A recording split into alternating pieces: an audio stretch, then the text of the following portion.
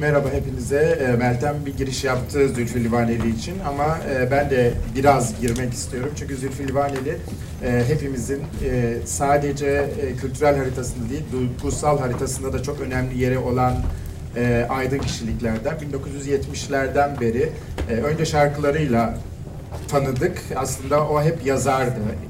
O zamanlar da yazıyordu. Ama önce şarkıları bize ulaştı sürgünde olduğu yıllarda. Daha sonra filmleri ve kitaplarıyla da hepimiz işte 4 kuşaktır aşağı yukarı Zülfü Livaneli ile büyüdük ve devam ediyoruz. Kitapları dünyanın çeşitli dillerine çevrildi. Çevrilmeye devam ediyor. Eserleri filme aktarılıyor. Kendisi film yönetmeni aynı zamanda.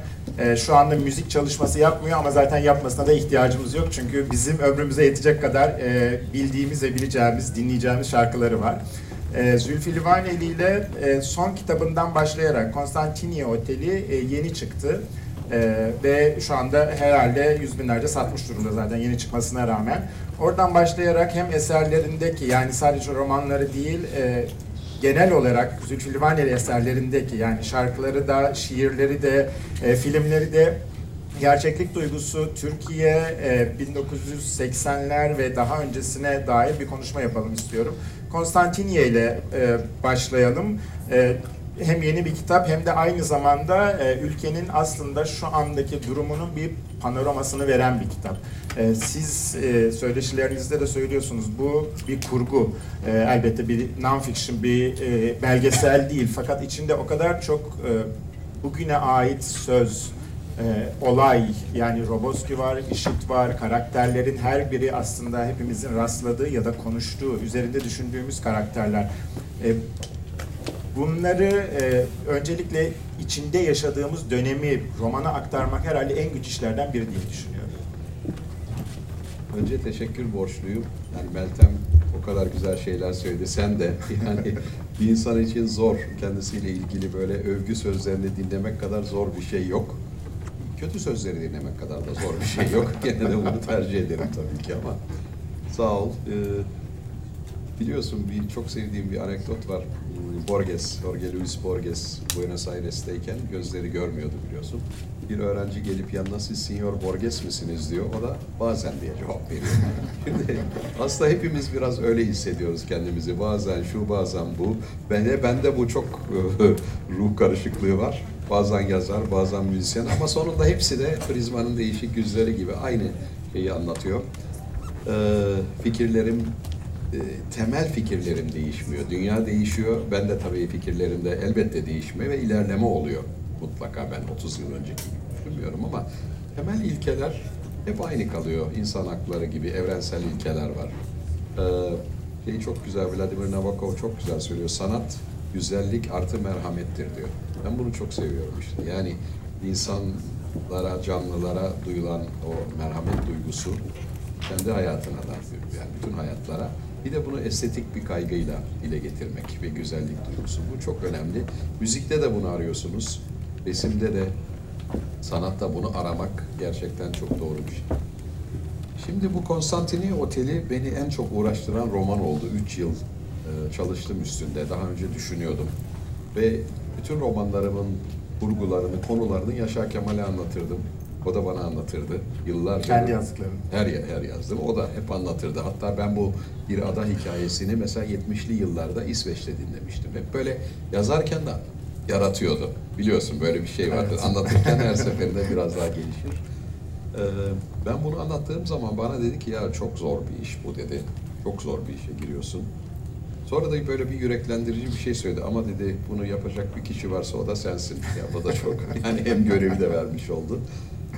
Bu tarz romanlar vardır dünyada. Mesela Huxley'nin Puan kontur puan değil mi ses sese karşı orada var.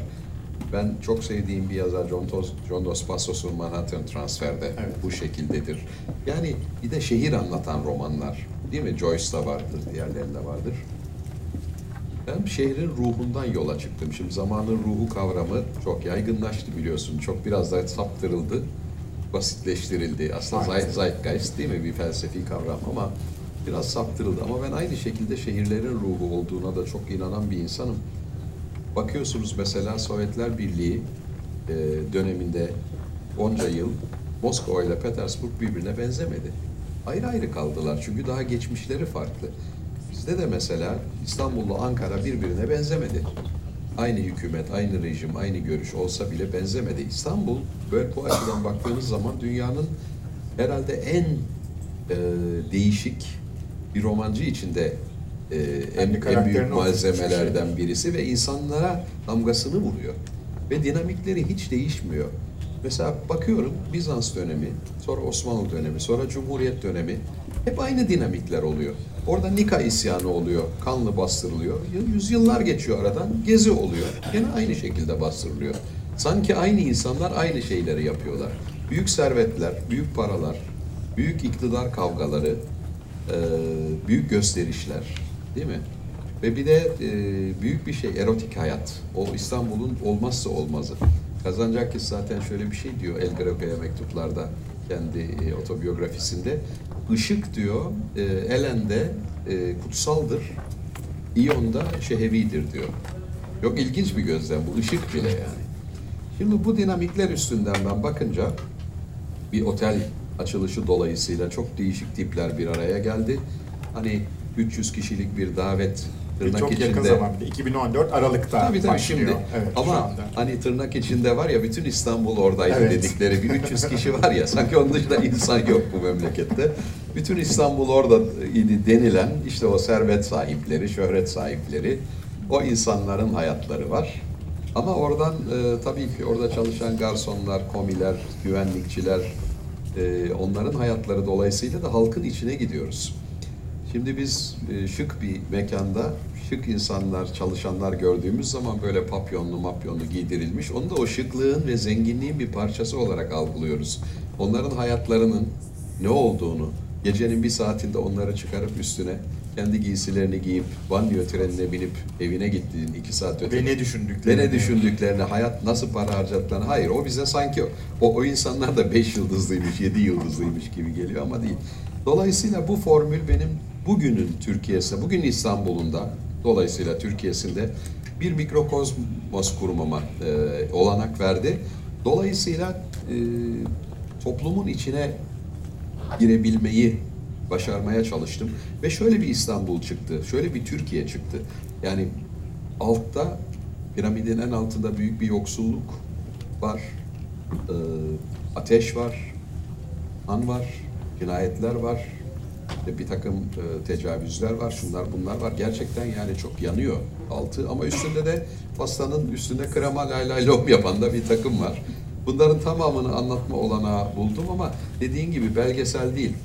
Ahmet Ertegün, rahmetli bu Ray Charles filminde onun da bir rolü vardı. Kendi bir aktör onu canlandırmıştı. İlginç sahneler vardı Ray Charles'la. Ben de Ahmet Bey'e sordum, dedim gerçek mi bu dedim. Ya dedi gerçek olsa ona belgesel derler, bu film dedi. Dolayısıyla bu da bir roman. Yani şu kişidir, bu kişidir diye bakmamak lazım. Hiçbir roman öyle okunamaz. Evet, evet. Bir de biraz önce konuşurken söylediniz bana, en zor anlaşılabilecek romanım diye düşündüm dediniz bunu. Belki düşündüm. De. Niye? Yani burası artık gene sizden ve Yaşar Kemal'den alıyorum. Burası bir kültür çölüdürden hareketle mi bunu söylüyorsunuz? Anlaşılamayacağından mı korktunuz? Hayır, Türkiye'de çok ilginç bir durum var. Türkiye'de halkın büyük çoğunluğu okumuyor. Ve Batı'da ikiye bölünmüş bir edebiyat var ya bugün, hani literer bir şey var, bir dünya var. Bir de böyle popüler romanlar var. Onlar 5-10 milyon satıyor. Aynen. Falan. Yayıncılığı destekler. Destekleyen şeyler. O da kötü değildi. Onlar tabii çok iyileri de var onların ayrıca. Fakat Türkiye'de böyle bir ayrım yok. Çünkü halk okumadığı için onlar televizyon dizileriyle bu ihtiyacı gideriyorlar. Yani soap opera onların o şeyine hitap ettiği için de yok. Ama buna karşılık da çok ciddi bir okur kitlesi var. Çok ilginç bir okur kitlesi var Türkiye'de ve kitapların, yani edebi eserlerin diyeyim, bu sayılara gelmesi benim Batı'daki yayıncılarımı şaşırtıyor. Evet. Yani New York'ta bile şaşırıyor yayıncı, diyor ki ya böyle mi satıyor Türkiye'de? Evet böyle satıyor. Çünkü New York Times'ın mesela bu hafta paperback listesine bak, ilk 10 ki New York Times listesi bu. İşte 3 tane gri bilmem ne, evet. Birkaç polisiye, birkaç bilmem ne, edebi eser yok artık o listelerde. Ama gri deyince güldük. Ondan sonra bunlar orada çok satılıyor ve edebi eserler oraya giremiyor zaten. Asla giremiyorlar Asla ve giremiyor. şöyle de bir şey var. Orada satan edebi eser bile sizin ya da işte Türkiye'de belli az. başlı edebiyatçıların yanına bile yaklaşamıyor. Çok az. 400-500 bin satan edebi eser yok. Yok. Yok. Onlar da onu söylüyor. Bizde böyle bir şey yok diyorlar. Ve 50 bin satsa mesela hardcover bir edebi eserin şeye giriyor. New York Times listesine Evet. giriyor ve giremiyor. Demek ki o kadar satamıyor. Alman yayıncım ki 400 yıllık bir yayın evi. Sen çok iyi tanıyorsun onları. 400 yıllık Schiller'in, Goethe'nin yayın evi. Çok tecrübeliler o bakımdan söylüyorum. Diyorlar ki bunları görünce hiçbir Alman yazar bu kadar satmaz diyorlar. Yani ve çok şaşırıyorlar. Bu bizim adımıza çok da övünülecek bir şey. Yani Türkiye bir kitap ülkesi oldu ve yayıncılık sektörü... Ve okumayan ülkesi aynı Ve zamanda. okumayan Ortadan ülkesi. ikiye böldü. Evet. Okuyan ülke oldu. Ama bizim her şeyimiz biraz acayip değil mi? Burada da yani bir şeyimizi koyduk. Ama bir kitap ülkesi olduk gerçekten. Yani inanılmaz sayıda edebi eserler. Ya diyelim ki hani bazı yazarlar diyeceksiniz ama gene de bir 8-10 yazar var böyle Çok büyük yani. bir şey aslında. 8-10 yazarı büyük. toplasanız senede birkaç milyon ediyor. Birkaç milyon okur demek. ve edebi eser Evet. okuyan. Yani bu çok enteresan. Bu kitap acaba dedim benim bu okurum için söylüyorum tabii. Acaba dedim daha böyle zorlar mı falan filan dedim ama tam tersi oldu. Her seferinde şaşırtacak bir şekilde ben böyle çünkü her kitap bir sınavdır. Çıkardığınız zaman böyle endişeyle bekliyorsunuz. O ilk tweetler, ilk Facebook yorumları ne olacak diye. Onlar geldi, rahatladım. Çünkü bu sefer bunu çok sevdikleri ortaya çıktı okurların. O bakımdan memnunum. Demek ki kendimizi hiç frenlemeden yazmamız doğru bir şey. Bundan sonra. Doğru bir şey. Yani illa ben bu şey olsun, tutsun mutsun diye zaten benim müzikte de öyle bir kaygım olmadı, edebiyatta da. Ama şunu söyleyeyim, anlıyor. Gerçekten bizim okurumuz çok iyi bir okur kitlemiz var. Bu kitapta da var. Zaten müziğinizde de var. Söylüyorsunuz da bir ülkeyi aslında en iyi anlatan şarkı sözleri ya da türküler. Onlarda gizli anlamlar Evet. ve aslında gizlediğimiz, söyleyemediğimiz bir sürü şey Evet. yatar diye. Ve işte biraz önce dediniz ya yani bir cinsellik Tabii. neticede İstanbul erotik Tabii. tarihte olan bir şehir ve Tabii. genel olarak Türk edebi eserlerinde bile bulamayız o erotizmi. Ve sizde var bu sefer. Bende var. Evet. Açık olarak. Açık olarak var ama zaten böyle yaşanıyor. Bir de insanların zaten yaşamının Yani o gerçeklik duygusu Bir var. de insanların yaşamının en önemli taraflarından bir tanesi bu değil mi? Yani dünyada yani neslin devamı ya da bilmem o öyle olmasa bile bu insanların hepsi herkesin bir en önemli taraflarından biri ama yokmuş gibi görünüyor. Evet. İnsanlar birbirine bu tarafını tabii ki göstermiyor ama konuşulmuyor. Romanlara da geçmeyince böyle bir şey yokmuş gibi yaşanıyor. Bu ikiyüzlülük aslında. Engels bunu söylemişti yıllar önce. Yani şey diyordu, insanların her gece yaptıkları işi gündüz konuşmamaları kadar büyük bir ikiyüzlülük olmaz diyordu. Bir de bizim halk türkülerinden ben örnekler verdim ya burada. Halk türküleri doğrudan doğruya bir ülkenin kültürünün yansımaları. Doğrudan doğruya yansımaları. Şimdi oraya baktığınız zaman tabii çok soylu, çok güzel eserler de var ama oraya baktığınız zaman pedofiliyi de buluyorsunuz, ensesti de buluyorsunuz, tecavüzü de buluyorsunuz. Var yani halkın içinde o da var, bu da var. Halkları bir tek şey olarak yani değişmez bir kütle olarak da görmemek lazım. Ya da değişmez ve asil. Mümkün değil. Mümkün değil o zaman. Yani ne oluyor o zaman? Yani biz çok asiliz ama işte bir de aramızda bu kadar çok katil yaşıyor mesela. Böyle bir şey olur. Edebiyat, yani siz hep en baştan beri zaten köylü sürgünde olduğunuz yıllardan başlayarak devletle bir şeyiniz var, çatışmanız var normal. Daha doğrusu devlet midir artık o yoksa o güç müdür? O güçle bir çatışmanız var. Ama bir şekilde değiştirebiliyorsunuz da. İşte mesela Serenat'tan konuşalım isterim biraz. Serenat, Struma faciasını anlatan bir roman ve ilk sizin yazmanızla gündeme geldi tekrar. Yani aradan 70 sene geçmişti. 1942, Evet. 2011'e Evet. kadar ve biz devlet olarak da ülke olarak da onun üstüne kapatmıştık hiçbir şey Evet. yapmadan. Ama Evet. ondan sonra tekrar gündeme geldi ve özür dilemeye kadar vardı işin Evet. sonu. O çok ilginç bir deneyim oldu. Herhalde yani biliniyor mudur, bahsedelim mi şeyden, yani Struma hikayesinden? Bahsedelim bence çünkü yabancılar varsa bilmeyebilir evet, onu. Serenat romanında işte bir 1942'de olmuş bizim bu Boğaz'da, Beşile'de Gerçek. olmuş gerçek bir hikaye. Struma gemisi Köstence'den ayrılıyor. 769 Yahudi çocuk, kadın ve sivil taşıyan ve Filistin'e gitmek üzere hareket eden bir berbat şartlarda bir gemi. Çünkü daha çok hayvan taşımacılığı için Tuna'da kullanılmış bir tek tuvalet var. İşte salgın hastalık var, açlık var falan filan. Fakat geminin motoru bozuluyor. İstanbul'da bizim bu Sarayburnu açıklarında gemiyi durduruyorlar. Duruyor zaten, durmak zorunda. Çekip oraya getiriyorlar. Fakat Türk hükümeti İngilizlerin baskısıyla hiç kimseyi karaya çıkarmıyor, izin vermiyor. Hiç kimse çıkamıyor. 71 gün o soğuk Ocak, Şubat ki o yılın da kışı çok sertmiş. Feryat ediyorlar kurtarın bizi diye. Ama hiç kimse gidemiyor, hiç kimse yapamıyor bir şey. Bazı yiyecek takviyeleri falan dışında. 71 gün sonra çekiyorlar Şile açıklarına, Şile kıyısına. Orada sonra bir torpidoyla sonradan anlaşıldı Sovyet denizaltısının torpido. Herkes ölüyor. Bir kişi hariç herkes ölüyor. Bu büyük bir katliam, büyük bir acı. Fakat üstü örtülmüş. Ben bu romanı yazmadan önce Dışişleri Bakanlığı'ndan arkadaşlarıma sordum. Dedim bununla ilgili bana belge, doküman. Yok böyle bir şey dediler. Fakat şimdi ne oldu? Roman yayınlandı. Çeşitli dillerde de yayınlandı. Türkiye'de de işte çok fazla sayıda okundu. Basın da çok yer verdi. Dolayısıyla bu olay duyuldu, bilindi artık televizyonlar falan vasıtasıyla da.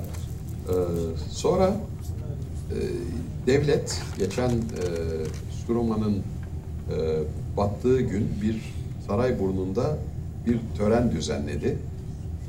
Dışişleri Bakanlığı ve Kültür Bakanlığı orada işte Hahanbaşı falan da geldi ve özür dilediler.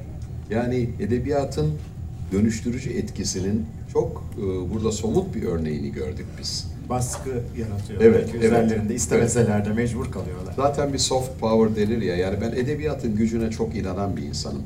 Aslında insanları birbirine anlatacak şey dünyada edebiyattır, iyi edebiyattır.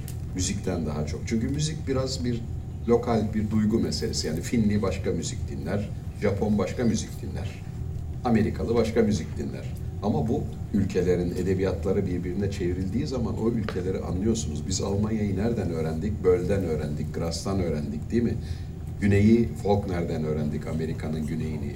Latin Amerika'yı değil mi? Marquez'lerden, Borges'ten. Evet. Yani bunlardan öğreniyoruz. Edebiyat çünkü o halkın şöyle bir şey söyleyeyim. İlk izlenim turistik bir seviye var. Bir ülkeye gidip turist olarak geziyoruz, geliyoruz, izlenim. Bu en üstteki. Bunun biraz altında gazetecilik düzeyi var. İşte oradaki haberler. Bütün bunlar anlatmıyor ama. Bu esas dibinde halkın ruhunu anlatan şey edebiyat. Onun için dünyadaki en evrensel dil edebiyattır. Müzikten daha evrenseldir diyorum. Bazen bana şaşırıyorlar nasıl böyle söylenebilir ama öyledir. Müzik çok lokaldir. Yani Çin müziğini dinleyeniniz var mı? Yok, dinlenmez. Evde oturup dinleriz. Geçen hafta benim çok sevdiğim bir İngiliz yazar var, Lionel Shiver. Yazan, We Need to Talk About Kevin, Kevin hakkında konuşmalıyız diye. Evet. Çok güçlü bir yazardır. Onun bir söyleşisi vardı ve o diyor, yani edebiyatın aynı zamanda öğretme gücü de vardır ve olmalıdır. Yani insanları sadece dönüştürmeye çalışmaz edebiyat ama bilmediği bir şeyler öğretir. Yani Sturma'da bunu zaten yapıyordunuz. Burada da var esasında. Yani bütün İstanbul tarihi var. Mesela ben bile Fatih'in Bizans imparatorlarının yanına gömülü olduğunu bilmiyordum mesela. Çünkü kendini öyle görüyor. Bizans imparatoru olarak. İşte bu tarihsel bilinci romanlar aracılığıyla, yani ciddi doğru dürüst romanlar aracılığıyla kavramak çok enteresan bir şey. Çünkü insan hikayeleriyle anlıyorsunuz. O dediğin konu ilginç mesela. Şimdi Fatih, herkes zannediyor ki, Batı özellikle böyle zannediyor. İşte Müslümanlar bir gün geldi doğudan, işte Konstantinopolis'i aldılar ve Müslüman yaptılar, bitti. Hristiyan uygarlığı bitti falan. Ya böyle bir şey değil bu. Bu dünya böyle değil. Yani o bir kere doğudan gelmedi, batıdan geldi. Avrupa'dan geldi. Osmanlı ordusu. İçinde Almanlar vardı, Kıpçaklar vardı, Rumlar vardı. Tam tersine İstanbul'u savunanlar arasında da Şehzade Orhan vardı. Çünkü Bizanslı hanedanı ile Osmanlı hanedanı akraba. Daha Osman birinci kurucu, ikinci Orhan dediğimiz Orhan Sultan. Sultan tabiri yok o zaman da Orhan Bey, Gazi Orhan. Bizans İmparatorluğu'nun damadı. Silivri'de düğün yapmışlar, bir hafta Üsküdar'da eğlenmişler. Bunları bilmiyor insanlar. Sonra Fatih, mesela çok ilginç bir şey var. Bu kitapta yer veremedim çok uzun olduğu için. Fatih'in annesi Hristiyan. Hiçbir zaman da Müslümanlığa dönmedi. Eşi de öyle. İşte Gülbahar Hatun adını koymuşlar. O da Hristiyan.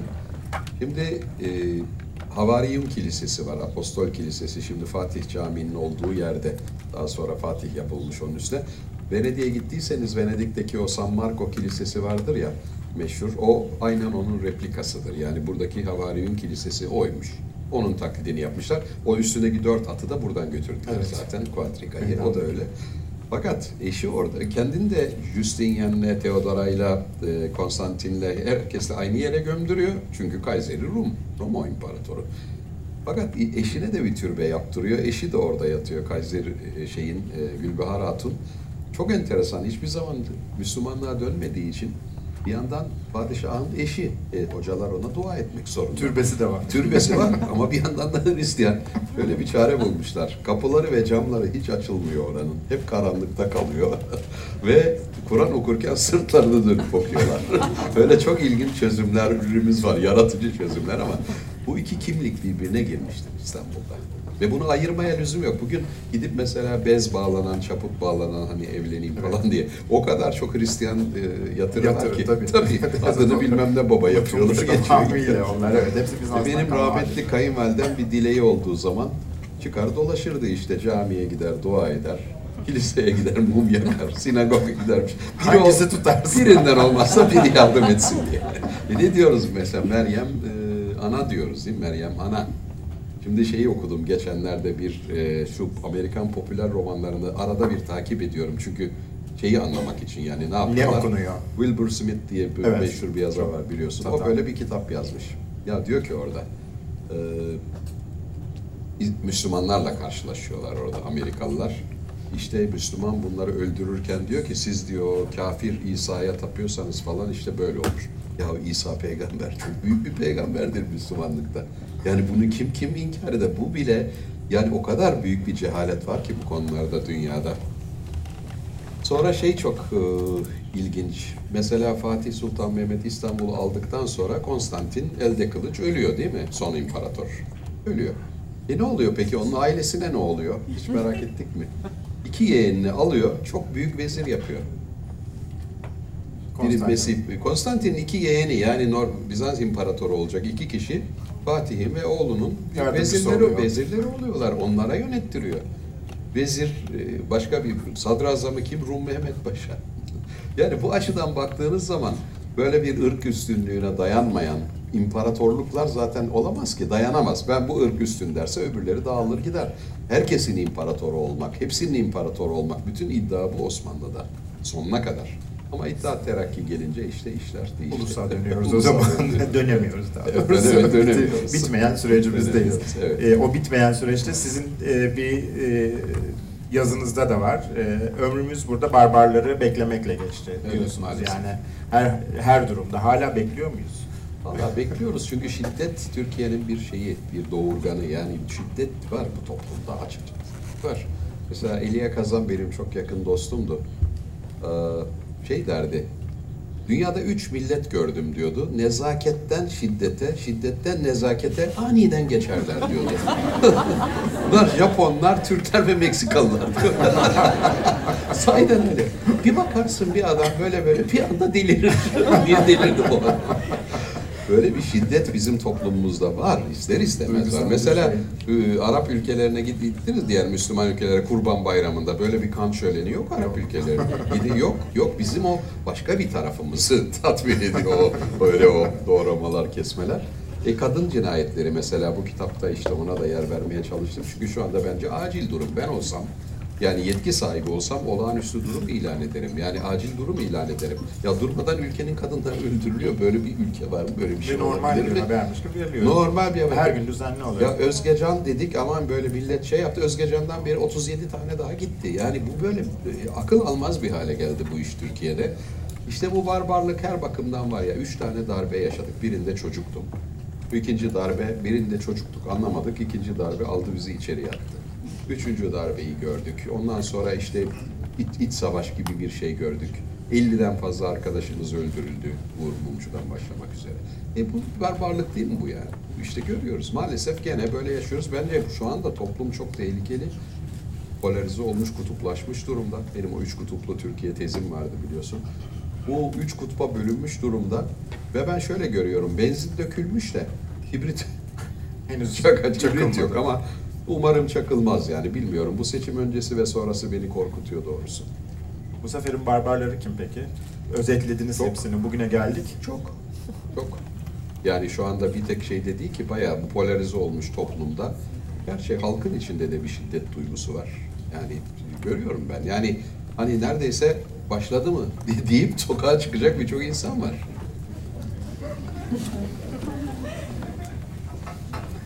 Soru alalım mı? Alalım. Varsa çünkü Alalım. saate Tabii. baktım, ondan sonraki şeyi Tabii. kaçırmasınlar diye. Tabii. Ben buradan görmüyorum tabii. Soru sorabilecek olan. Mikrofon gidiyorlar. Evet.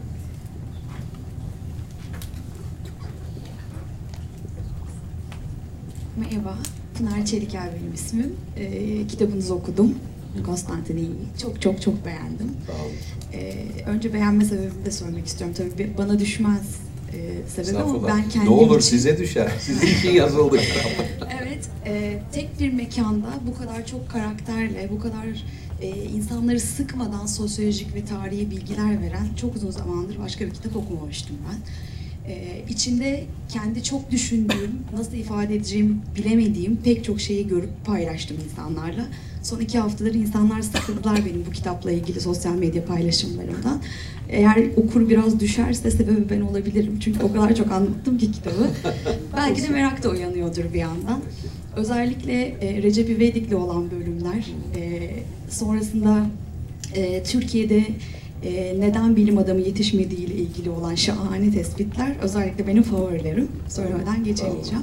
Ve çok samimi buldum kitabı. Çok basit dille yazılmış ama basit derken bu alıştığımız basitlik değil. Böyle çok kaygan bir şekilde akan, geçen, nasıl geçtiğini anlayamadığınız cümleler ve çok iz bırakan şeyler. Çok samimi buldum dediğim gibi. Bunun için özel bir çaba harcıyor musunuz? Yani yazarken ya bu biraz karışık oldu, çok edebi oldu, biraz daha sadeleşeyim diye düşünüyor musunuz? Yoksa zamanla sizi zaten yazarlık böyle bir yere mi getirdi?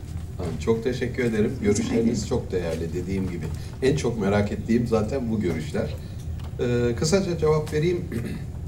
Yani Barbaros dostum da çok iyi bir edebiyatçı olduğu için o da çok iyi bilir. Siz de bilirsiniz.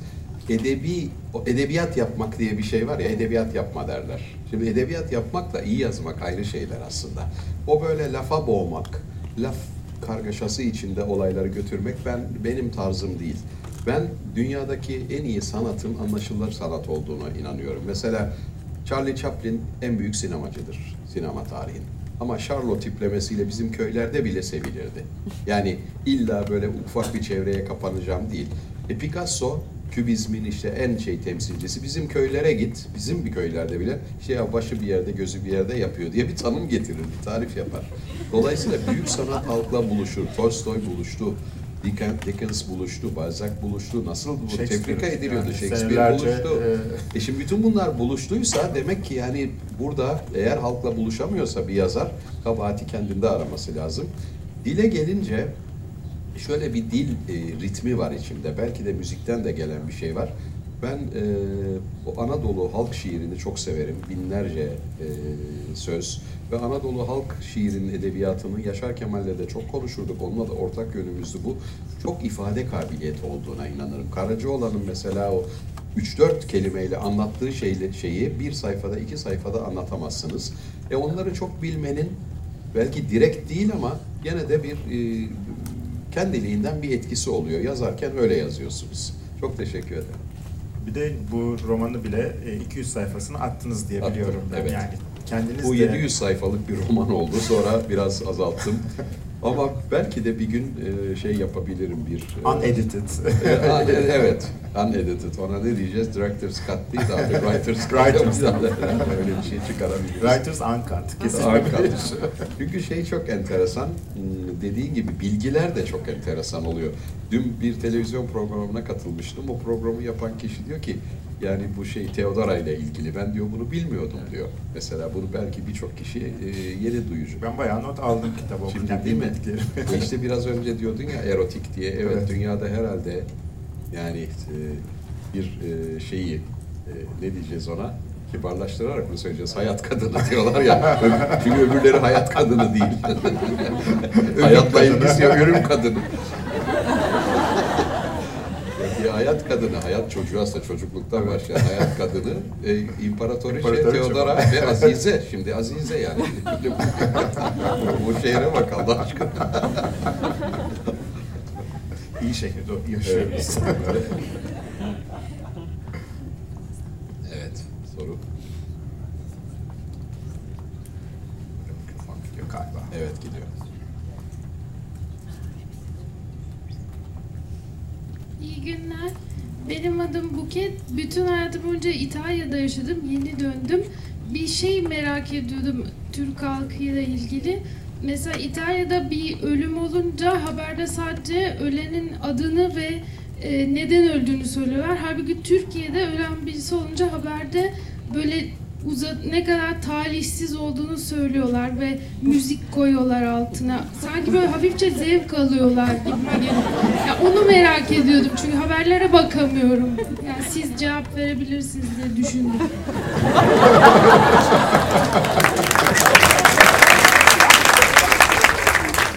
Bahsettiğiniz Yani biraz nekrofili vardır.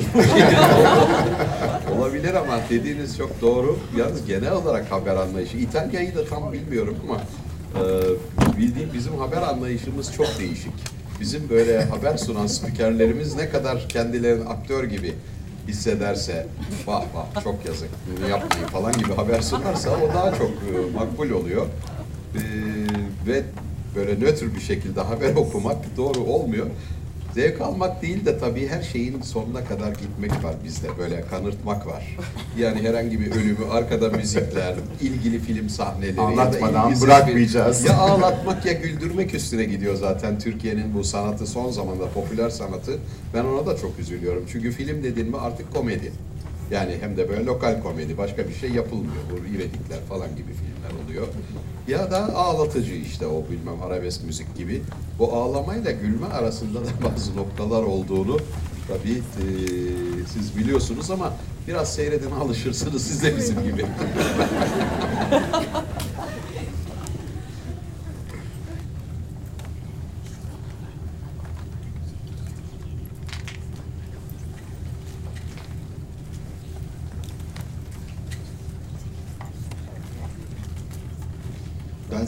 Ben merhaba Muammer Burav ismim. Sinema serüveninize dair bir iki şey söylemek ve sizden bir cevap almak istiyorum. Bugüne kadar Türkiye'de yapılmış en iyi Yaşar Kemal uyarlaması, ardından 12 Eylül'ü anlatan çok iyi bir filmle karşımıza çıktınız ve ben bir sinema sever olarak sinemanızı özlediğimi söyleyebilirim. Yeni bir film beklemek mümkün mü sizden? Valla bunlar vakit meselesi. Film yapmak da çok güzel bir şey ama çok vakit alıyor. Bir de finansman meselesi değil mi? İşin içine çok boyut karışıyor. Bir de şundan da ben biraz yoruldum açıkçası. Şimdi kitap yazdığınız zaman hatası, sevabı, günahı size ait. Ortaya tek başınıza bir eser koyuyorsunuz. Ama sinema falan ortak yaratılan böyle bir şey değil. Mesela Oscar'da 26 dalda mı ne veriliyor Oscar? Bu 26 tekerlekli bir tır demek. O tekerleklerden biri aksadığı zaman tır gidemiyor. Dolayısıyla yani sesi de, tekniği de, şusu da, busu da, color grading'i ya da en sonunda oynatan sinemanın onu nasıl çerçevelediğinden ışık seviyesine kadar çok zor bir iş. O yüzden pek fazla enerjim kalmadı ona. Çünkü kitaplarım var, yazmak istediğim kitaplar var. Ama ben sahneyi de birçok defa bıraktım. Sinemayı da bırakmıştım. O yüzden inanma ki şair sözü elbette yalandır diye bir laf var. Peki, umarız öyle olur. Sağ olun, teşekkür ederim.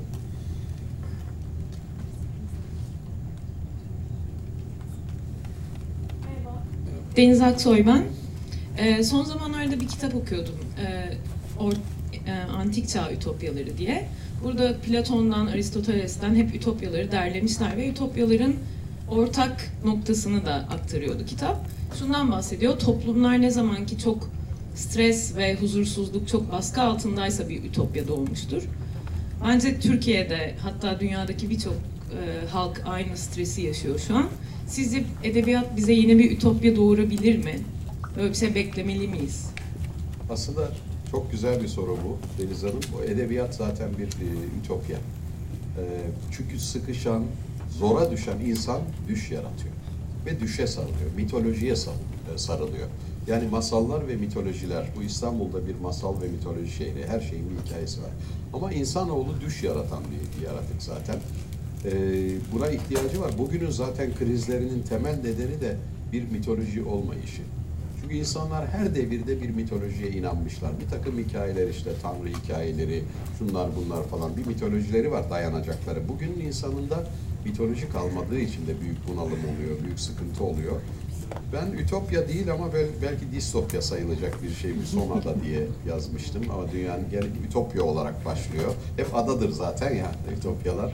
Benim de böyle bir adam var. O adada mutlu insanlar, her şey çok güzel giderken birdenbire bir diktatör, emekli diktatör gelip o adaya yerleşiyor. Bilenleriniz vardır. Ve ilk iş ağaçları kestirmeye başlıyor. Ağaçlardan dolayı da bir isyan oluşuyor. Şimdi bu Gezi'den yıllarca önce çıktı. Sonra diyorlar ki bu nasıl bildiniz? Falan diyorum, işte aptala malum oluyor. Teşekkürler. Sağ olun. Kötü olsa adası olurdu. Öyle derler. Şimdi biraz önce bir arkadaşımız bahsetti, ondan da kısaca bu kitapta, hani Recep İvedik der Evet, ya, evet, kitabı evet. okumamış olanlar merak ederler. Peki onu bunu anladık da kardeşim, Recep İvedik'in ne işi var senin kitabında diye. Şöyle bir gözlem var kitapta, oradaki gözlemcilerden birisi yapıyor bunu tabii. Ben değil. Şaban filmleri, çünkü çok büyük sayılara gelen popüler kültür eserleri toplumun bilinçaltını ya da yaşamını yansıtıyor elbette. Neydi? Şaban tiplemesi. O da bir Keloğlan gibiydi. Yani herkesin alay ettiği, herkesin dalga geçtiği ama en sonunda ya define bulan, ya zengin bir kızla evlenip herkesten intikam alan adam tipi. Bu halkın intikamının temsilcisidir şey. Kemal Sunal. Evet. Ama masum. Keloğlan. Bir taraftan da. Şehre gelir, binalara bakar, utanır, şehirlerden utanır, kızları görünce böyle kızarır falan. Öyle geldi sahiden, şehre gelen öyle geldi. Ama yıllar içinde ne yaptı o adam? Böyle bir yerden bir arazi çevirdi. Ondan sonra bir gecekondu yaptı. Sonra imar affı çıktı. Onu böyle kaçak apartmana çevirdi, kiraya verdi.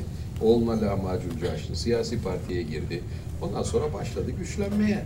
Ve en sonunda o zavallı masum Şaban Recep İvedik haline geldi. Bu sefer adam olun ulan diye şehirlere bağırmaya başladı. Şimdi aslında geçirdiğimiz sosyolojik değişim bu iki tiplemede, ki en büyük rekorları kıran iki tiplemede o kadar net görünüyor ki böyle baktığınız zaman. O yüzden var yani. Başka sorusu olan var mı? Son bir soru alalım varsa. Buyurun. Yok herhalde. Biz Yok. her şeyi o kadar güzel sorduk Evet. ki. Çok teşekkür ederiz. Saygılar, sevgiler.